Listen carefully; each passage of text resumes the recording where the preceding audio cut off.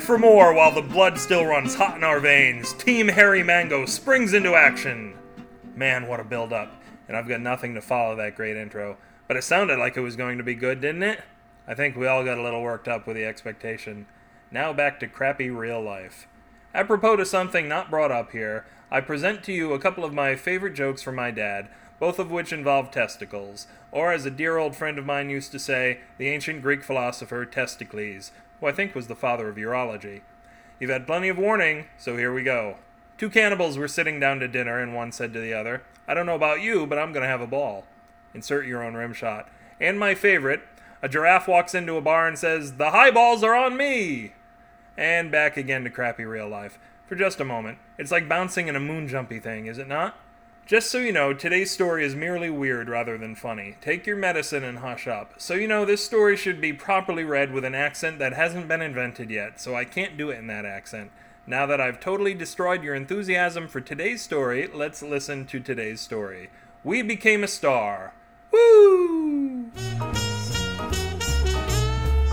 We Became a Star by Matthew Sanborn Smith.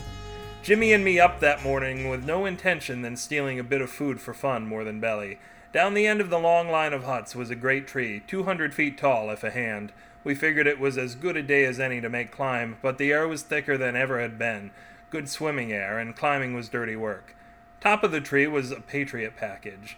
War hadn't stopped by since Dad was a lad, but the tree always seeded for the odd fugitive breaking from the killing. From up here we could see anything we ever knew. I broke open the huge egg of flexcrete with my big knuckle, and we feasted in a little way on dried things and what might have been roots. There was some chewy, boozy thing, but Jimmy spat it out. I tried it and re-spat it.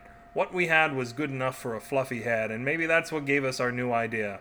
Looking upward forever, we felt the curve of the dark blue splotchy sky, and it seemed right what they said, that the sky was a ceiling.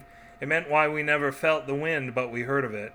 Out down a ways, we saw a fat light bladder, and Jimmy took the bandages from the egg. "Might get dark up there," said he, and kicked off like a shot to rope the slow glower. It was a bloated thing, fat with sap, and as big as both our heads. Bright to make spots all over when we looked away. We were happy for the catch, and swam up without another word. It might have been a day we swam, no knowing, as the light was a constant dim. People were up there. Another world of tiny hanging huts and blue algae until you couldn't eat no more. We took it all in before we bumped our thick skulls on the roof of the world. The sky was sticky, and we set up a little place on it, tethering our light bladder, and seeing the other bladders we once knew were stars. It was prettyful forever, above any war anyone ever known. Jimmy and me algae stuffed our light bladder, to bursting almost.